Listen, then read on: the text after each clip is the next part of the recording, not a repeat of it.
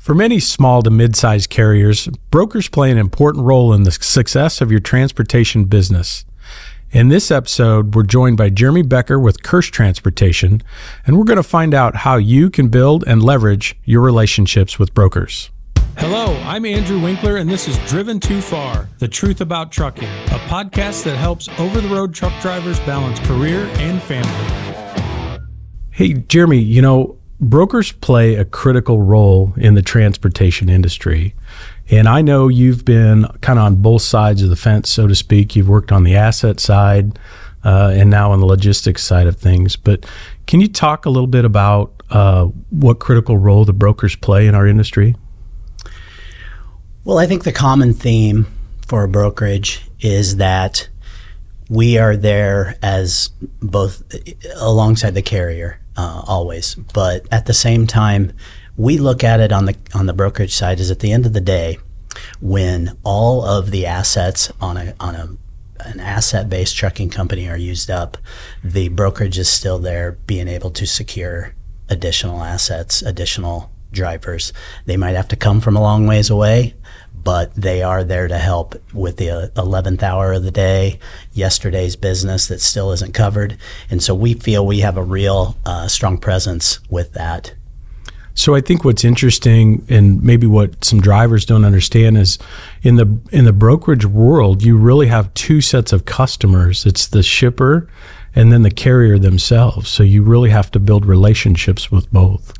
Yeah, we actually look at the carrier side as the utmost important piece to our business, because we can't do what we do every day without the carrier, not to mention the relationships we have with them.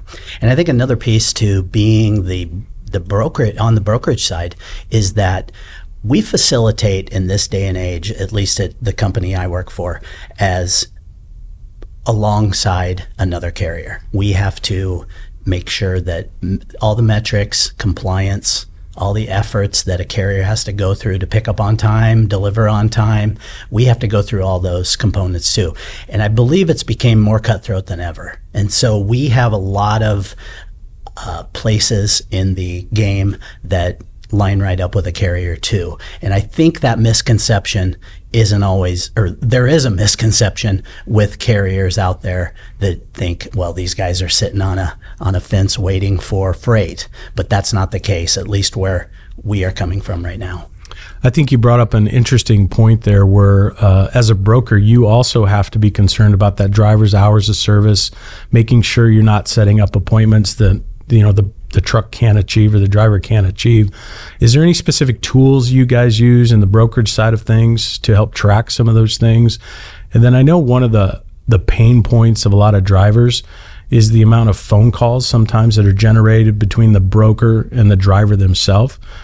What about today's technology? Is there anything there that can help minimize some of those calls?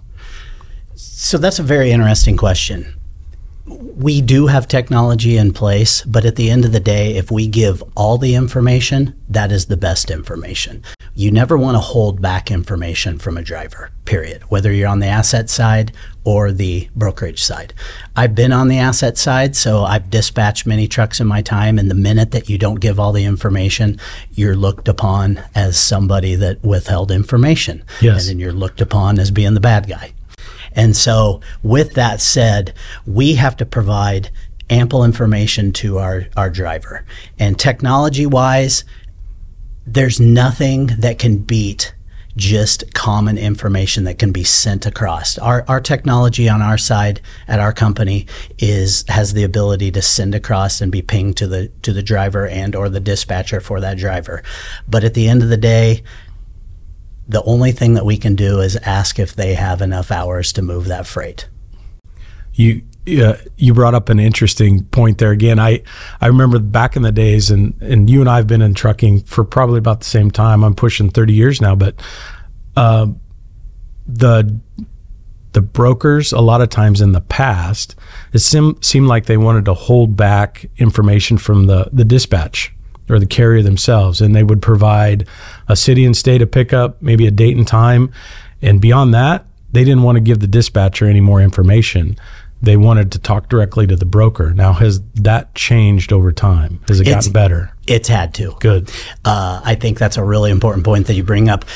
When I entered, there is no doubt in my mind that almost 100% were probably doing that. But the evolution of the brokerage side, dating back to or spinning back to what I said, where we line right up with the carrier, neck and neck with the customer that we're trying to move freight for, we can't afford to eliminate information from being told to the driver. So yeah, 100%, we have to give all the information, and quite frankly, our employees will stand out differently if they're not giving that information. I think they probably do then. I still hear some of that going on. And when I interview drivers, some of my own drivers actually too, but that's the one thing it always comes up is the communication. I did a recent podcast here about why do truck lines lie to their drivers. And it wasn't about us intentionally lying to anybody, but what it came down to was the lack of communication and what we did or didn't share, the assumptions we made. And from the driver's point of view, it comes across as, hey, you had this information, you didn't share it, and it came out as a lie. So I hate that stigma in the industry. I'm glad you guys are working hard to get rid of it. Yeah, I think the elephant in the room is that it always boils down to withholding perhaps the money or the monetary component to it. If you don't give enough information, they're not able to move it at a high level that ultimately the return on investment is keeping your business with the customer. But at the same time, it can boil all the way down to me having a conversation with you, Andrew, and saying, Mr. Driver, Mrs. Driver, what have you, I'm not telling you all the information, nor am I giving how much money is in the load initially. And that has always been kind of a stigma too. But at the same time, I think anymore, we have to move beyond that. It's not even part of our regimen anymore. It's just, we need to find a really good driver that can service this freight, and we will pay very honest wage to get it done. So I'm curious, when we think about time, how has today's perception of a brokerage changed over time? Great question. I think over time it has really been eliminated in terms of the stigma that is out there on a brokerage. When I first entered the industry, the brokerage side of the business was one of those that perhaps sat till the end of the day and waited for a carrier that couldn't move it, and therefore they could add excess dollars to it or what have you. I think over time and just the evolution of what makes a really good brokerage is that every day we wake up, we need to make sure that we service our customer. And we're not waiting till the end of the day, because capacity is so valuable that we need it as early as possible versus waiting till the end of the day. There's no time for games. Absolutely not. Right. And therefore, the games have passed, and those that are still practicing those particular games are not successful, period. And so therefore, I kind of go back to, when we wake up every day, we have competition that is carriers and is brokerage. A lot of the time it's carriers. And so when we go see customers and we facilitate in RFPs and we facilitate in compliance week to week, month to month, it's lined up against carriers. And so we have to perform the same way a carrier does, but we have an added level to that where we have to make sure our relationship with our carriers, being a non-asset, that we have that going for us, and they actually have that same information. And it goes back to you mentioning early, we have to give 100% of the information. You can't play those games like you said, Andrew, and hold back, because then you're setting yourself up for lacking success. Well, and I think you mentioned a key point there is, and I know from the carrier side of stuff, it's tough because all you're selling is service, right? In my particular case, I own the trucks.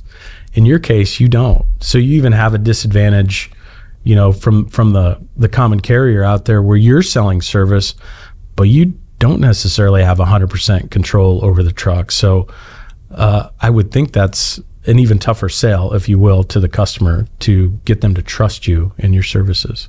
For sure. We actually, as a brokerage, put as much effort into developing our relationships with our carriers as we do our customers. Yeah. And that comes from top down. Our owner, our two owners, they're fifth and fourth generation truckers. They come from trucking families, asset-based families.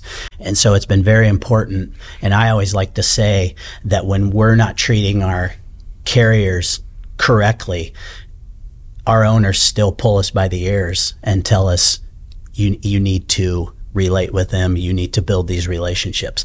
And so what I mean by going out and seeing our carriers is we're just specifically building relationships with them. It's the same component that we do with our customers as well. And it's we put a pretty significant piece to that in place 4, 5, 6 years ago. And so when we go out and see customers in whatever metropolitan area, we're going out and we're actually finding the terminals of some of our top carriers at the same time and mixing that in too. Very, very, very successful piece to our puzzle as we continue to grow. That's interesting. I know maybe 90% of the trucks that are on the road today are small guys, right? Small carriers, 1 truck, 10 trucks, something like that. So what advice might you give the smaller carrier of how to build a relationship? I mentioned to you earlier, I sit on some social media websites or boards, and I kind of just watch. I sit back in the back and I look at the posts, and the drivers are upset. They're angry. They typically don't have a lot of good things to say right now about rates and where rates have gone. But if you were talking to a small carrier and giving them some kind of advice, what would that be? Well, I think the natural piece to a driver is they drive 10 hours down the road, so they have nothing else better to think about and how they perhaps got the bad end of the stick, right? On a rate or on the load or what have you. But I think some of the more positive pieces that they need to look at is that kind of what we talked about earlier. We as a brokerage are in this game to service the customer. And we're going to give you every piece of information possible. But I would tell you that at Kirsch, we have anywhere from 5 truck to 300 truck providers that work for us. That's kind of our wheelhouse. And the relationships that we've built with those particular carrier companies is phenomenal. We just had one in from deep South Texas last week into our office, the owners. And we wanted to show them what we're all about, how we have kind of the same tools, the same association to the industry as they do as well, having been down to their offices. The one missing piece is we just don't have 8 acres of trailers and trucks sitting in there. But the one thing that we have done probably in the last 5 years is we have hired a lot of asset-based operators. And it's been really phenomenal to see them grow, having been used to just dispatching trucks all day long, but instead having maybe a little more time to build relationships with carriers that, like you mentioned, might have that stereotype of who am I dealing with on the other side of the phone. And so when that driver can actually call in and talk to Joe the dispatcher, and he finds out that perhaps he worked at an asset-based trucking company for 10 to 25 years, which we do have, it really sets the tone in a positive fashion. I would think that would help get rid of the stigma too. When you think about the old school truck brokerage, what comes to mind? That guy, just hate to say it, kind of the used car salesman that's just trying to make a quick buck and get off the phone with you and stuff. Yeah, I think some of it has to do with terminology and verbiage. The fact that we have some, as I like to call it, old dispatchers or some old asset people, as I call myself, when we can talk the talk or conduct a regular conversation about the industry, but not to mention just find out about how passionate we are about making sure that we pick up and deliver on time. one example that I always like to correlate to is that we're actually a woman-owned company, and we're very proud of that, just being a minority business enterprise. But at the end of the day, we can take that to a carrier, we can take that to a customer. But at the end of the day, all we want to do is we want to pick up and deliver their freight. If they want to utilize us as that minority business enterprise, they can. But at the end of the day, we just want to be part of a piece of the pie to be able to pick up that freight. And that's the way we want to be with our carriers too. We can have this and we can have that, and we can have all these people that have been in the asset side. But I think our passion, once they get us on the phone and they start to talk to us and just be real people about it, they find a lot more out about us. I think that's fantastic. You're looking at ways to bring people into your business that have worked in other segments, like the carrier side. Can you talk at a high level, maybe how you bring in new talent to your company? What kind of training do they go through? How do I know if I'm a customer or carrier that I'm not getting somebody that's fresh out of school and doesn't know much? So what are you doing different maybe to train up your people? Great question. So we have a process in place that is probably the most professional orientation that we've ever had. I could easily tell you that I prefer to have feet to the fire. That's the way I learn. I know you learn that way too. Right. Many days of using a keyboard and guessing if that was a field command option to dispatch a truck. Thank you, it worked. So now I can go with it, move forward with it. But what we have in place for our orientation is something that we're really proud of, and I know from our ownership on down. Our TMS that we use, our in-house TMS that we use for our management of all our business is McLeod. And we got to a point with some proprietary software up until 2015 that Matt Kirsch had developed with a software engineer. And what had happened was we couldn't report. We couldn't build reports fast enough. We couldn't give information to our customers fast enough. And where I'm going with this is that we hired McLeod. McLeod started to develop things that we needed, whatever the case, bolt-on, a la carte, all that kind of stuff.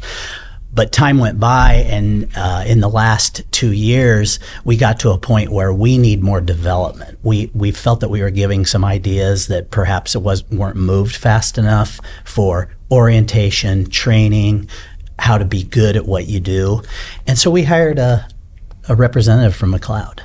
And we're pretty proud of that because of the fact that he coincidentally came from a trucking company prior to McLeod. He worked for, his dad had a trucking company for many years and still does. And he brought that asset-based component. And so what he brought was something that we really wanted, but he still had that background. And so what he has developed into is kind of our orientation guru, if you will, or orientation engineer, where we have recordings now of how to utilize the system better, how to do this, how to do that, and we're pretty proud of that. We're going to continue this conversation with Jeremy Becker in our next episode of the podcast, where we'll dive into the stigmas that surround working with brokers, what is true and what isn't, and the things that you need to know.